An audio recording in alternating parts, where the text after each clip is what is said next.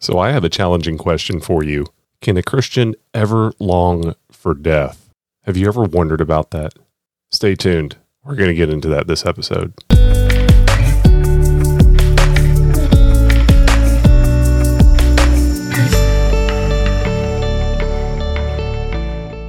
Slava Isusu Christu, glory to Jesus Christ. This is your host, Christopher, with the Ukrainian Fire Chaplain Show.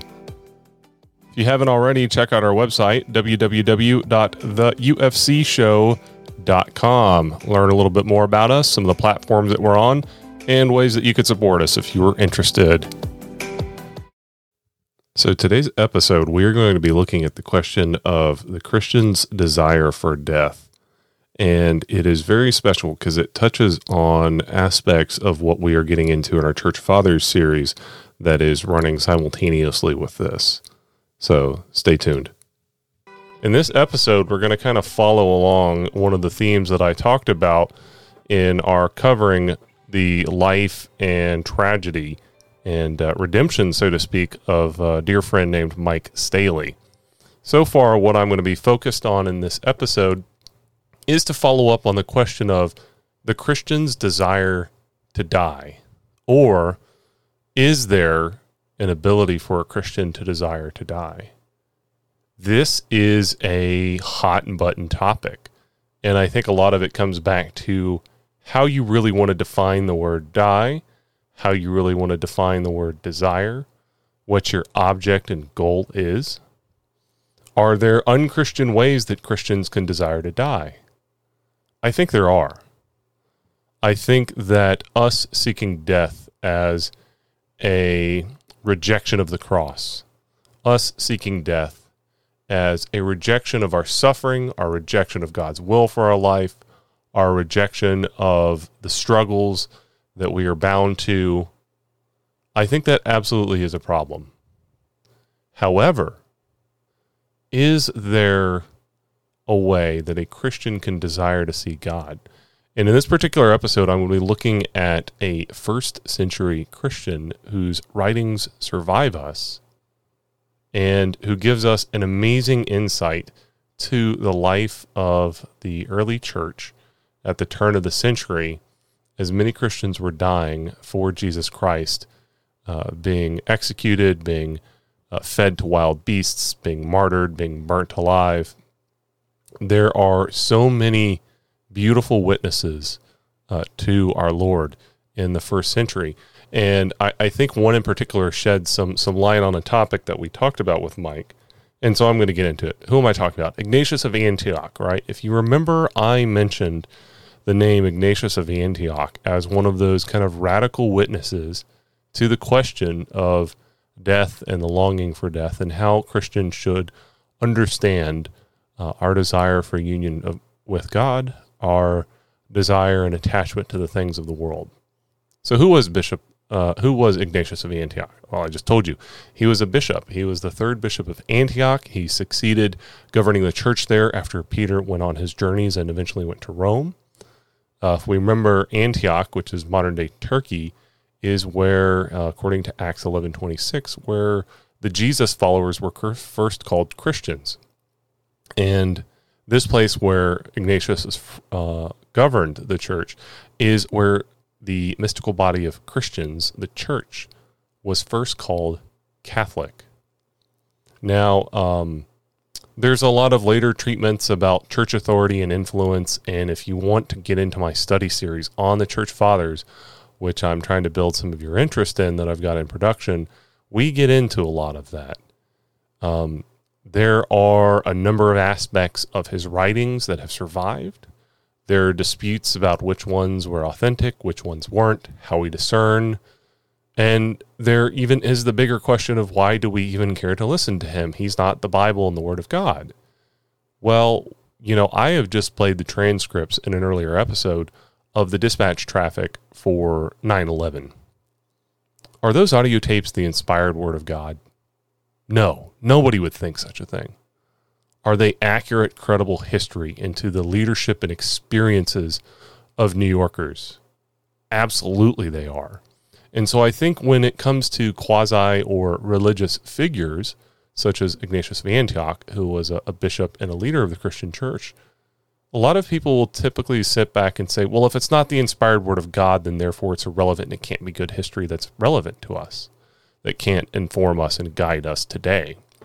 And I think there's a complete and profound misunderstanding and mistake when we say that. There are beautiful writings from the leaders of the first centuries of the church who were, in a paraphrase, the Billy Grahams. They were the pastors, the shepherds. They were the overseers. They were the Christian leaders and father figures guiding other Christians to know Christ and guiding strangers and pagans and Jews and people of all countries and previous beliefs to know Jesus Christ. They are a witness to the soundness and the consistency of the gospel during this time period. And I think it's important that we take a look at them. We know a lot from this time period. And there is a beautiful account to some of their martyrdoms.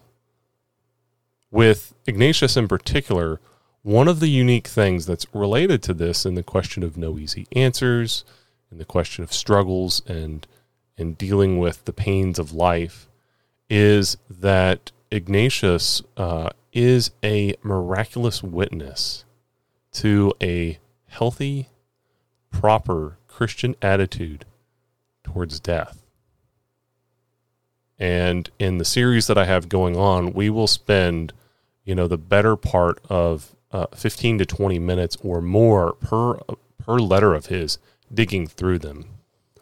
So far, I've got a 4 extended part series produced on Ignatius of Antioch that will be coming out soon. And there are numerous levels of detail that I'll get into that I'm not going to get into here in a quick little podcast.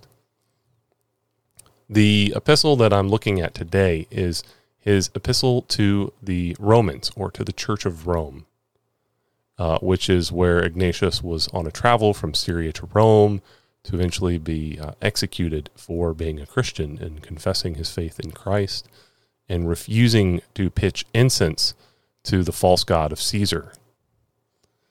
In particular, here I'm going to be reading from Philip Schaff's translation, which is out of copyright, chapters 5 and following.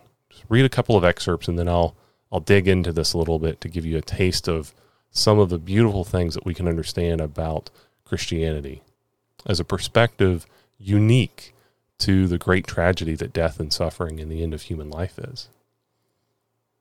Quote, "From Syria even unto Rome I will fight with wild beasts, both by land and sea, by night and day, being bound to 10 leopards. I mean a band of soldiers," the 10 leopards being his referral to the Roman prison guards that were holding him in custody, "who even when they receive benefits show themselves all the worse. But I am the more instructed by their injuries to act as a disciple of Christ. Yet I am not thereby justified in Christ. May I enjoy the wild beasts that are prepared for me, and I pray that they may be found eager to rush upon me, which also I will entice to devour me speedily, and not deal with me as some whom out of fear the beasts have not even touched. But if they be unwilling to attack me, I will compel them to do so. Forgive me in this. I know what is for my benefit. Now I begin to be a disciple." And he is saying now he begins to become a disciple of Jesus Christ. "Let fire and cross, let the crowds of wild beasts, let tearings, breakings, and dislocations of bones, the cutting off of members, the shatterings of the whole body, and all the dreadful torments of the devil come upon me. Only let me attain to Jesus Christ." And in the next chapter, there's this beautiful line that I said I'm not for bumper sticker philosophies, but if you want to sum up Ignatius's conception of what it meant to him to be a Christian, it is the single sentence, "Permit me to be an imitator of the passion of my God." Now, the word passion there is not le passion, the passion that often we think of with carnal desires for, between men and women.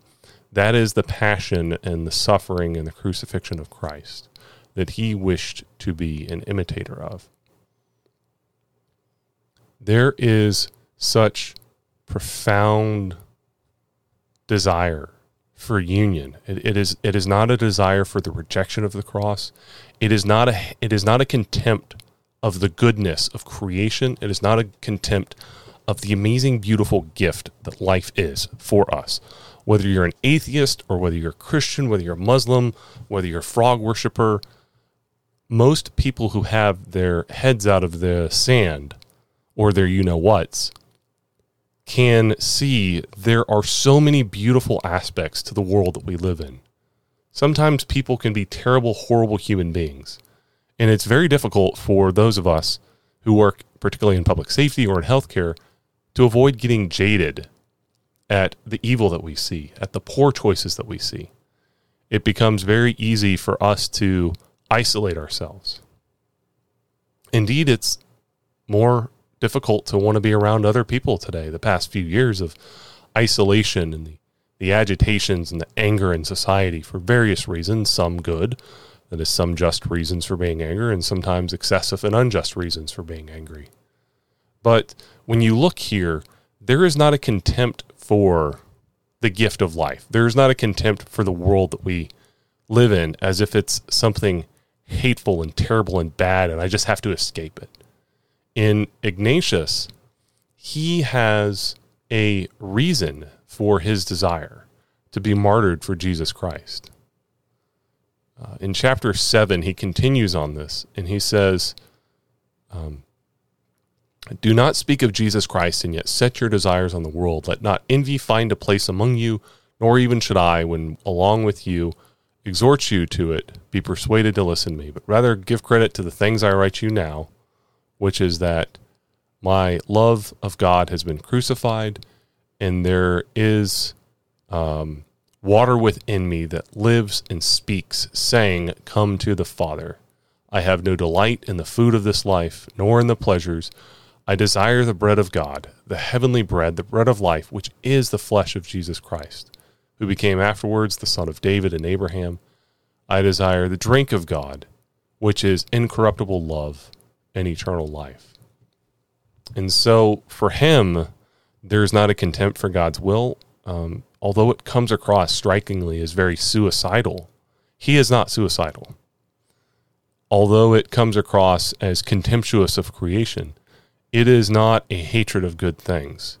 It is a ordering of good things in perspective to the eternal good thing, which, in his view, is eternal life with Jesus Christ. It's absolutely profound. I think that does shed a little bit of light on my discussion about Mike Staley and the challenge that he made the statement, I was not afraid of dying, I was afraid of not living. And I think that is really one of the challenges, that we can get so fixated on this life. We can get so fixated on the good things of this life that we don't keep them within eternal perspective. Let me ask you a question. How many of you think it's sane and healthy to go running into a burning building? How many of you think it's sane and healthy to go running into a gunfight? To go running into a facility that was bombed? To go amongst the sickest COVID patients and to care for them? In a real sense, that is absurd, right? If all I cared about was the preservation of my physical health, aka life, and physically living, all of that's absurd. But yet, you don't have to believe in God. You don't have to believe in Jesus Christ. You don't really even have to believe in anything. And there are many people who work in these professions that do not have any conception of a religious faith or religious belief system. They are average, Joe Blow Americans. And yet they do these amazing things like run into burning buildings and run into gunfights. And we recognize the heroism that they demonstrate when they do this. And we realize they're crazy, but we don't call them crazy. And I ask you the question, why? And I think the response to that question is going to be they see a greater good. Their heart, their mind, their perspective is fixed upon a greater good than the mere risk or the mere loss or the likelihood of loss or the certitude of loss, the certainty of what we will sacrifice. This, I think, is a way of naturally explaining what would be brought up into the Christian faith. It is really a principle of wisdom, of putting all things in their order and in their proper perspective to the final end.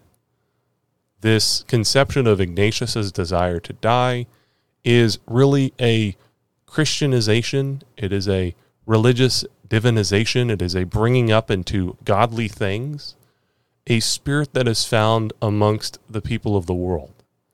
And for those who don't share my faith, who are curious about this show, curious about the perspective that I bring, and are curious about these things, I ask you, are they really that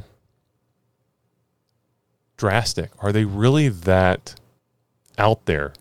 Is Ignatius really that crazy when we look at the heroes that we love and sometimes almost worship in our society? How many of you can recall the posters, the banners, heroes work here outside of this hospital? Especially in the first couple of months, there was hardly a person that did not love a cop, a fireman, a nurse, but especially the EMS professionals and the nurses, because they were in the thick of it and the worst of it during COVID. Some law enforcement communities would take your reports over the phone if it was not a life-threatening 911 crime. Some fire departments would come out, but they could social distance. But the EMS professionals, the nurses, the doctors, the hospital staff, they didn't have a choice. If they showed up to work, they knew what they were putting at risk. And they did it. And they did it because they saw that the service of life and the preservation of life of others was as important or more important than their own. And Ignatius here in this epistle to the Romans that I've quoted briefly and gone over sees that the preservation of the life of God within him, the life of being a baptized Christian, as he says, there is a water within me, which is his way of referring to baptism and to participating in the Eucharistic Passover meal of the Lord's Supper. There is a profound recognition in him that that aspect of life was worth preserving regardless of the risk of being told no. Just as many people on the front lines in the past few years, and indeed in many different types of human crises over the past few centuries, would put other things first. I think of a family member of mine who died shortly before his 100th birthday. He is a true American hero. He was a Iron Man of Metz, served under General Patton in World War II in the invasion of Europe, was shot in the chest crossing the Moselle River by a Nazi stronghold, not just the German Wehrmacht army, but a group of Einsatzgruppen, a group of the SS of the Nazis that held the town. And the title Iron Men of Metz was a title of respect given by the Nazis to 95th Infantry 20 Corps that he was a member of because of how strong of a fighter they were. He got into a boat that fateful day of his. And it's really in a scene depicted very well in the movie Band of Brothers of trying to cross this little river. Although Band of Brothers obviously was not in southern France at the time, but the imagery there is the same. Where he tried to cross this little band as a ACO, as Army Corps of Engineer, tech sergeant. And out of the handful of men in his boat, he took a machine gun round through the chest, took another one, got to the other side, and I asked him, and it was shortly before his death. He had never told these things to my father or to his brother or to anyone else in our family. He had shared this with me shortly before his death. And I asked him, what did you do? He ended up losing a lung, lost ribs 7, 8, 9, almost died right there. I said, what did you do? He said, I got out of the boat. I wasn't going to sit there. And I asked him, I said, what about your friends? And he confessed to me that it was too difficult for him to look back. And half of the men that he went across the river with did not get out of that boat. And he got up halfway up the river bankment and took another round from a machine gun and finally collapsed at that point. And one of the medics on that side that were ministering to the group of soldiers that had made it across in the multitude of boats, hey, look, here's one I can save. And that was the end of his service. But he realized where he was at, and he bore, and I'll get into maybe talking about him a little bit later, as a real true American hero, who would later go on to be one of the founding architects of the world, of one of the first revolving restaurants at the top of a high tower building in the United States. Here's a man that would put it all on the line for the sake of a better world for the people that he wanted for the people of Europe, for a better world of the Americans back home, of his family that lived. So there is this natural perspective that recognizes that the price we pay and what we're willing to risk ultimately is an acceptable cost. And the desire to die for Christ, the acceptance of death as a part of that, is really an acceptance of becoming the greatest of what it means to be a human being. To, in a certain sense, in a natural sense, participate in the saving life of God, in the self-sacrificing life of God. We are really, in a worldly way, imitating that amazing gift that Jesus Christ would give for us on the cross. This is your host, Christopher. If you like today's episode, give us a thumbs up and subscribe. Also, click the bell for notifications on future content. If you haven't already, check out our website, theufcshow.com, ways that you can support us and find us on other platforms. Until next time.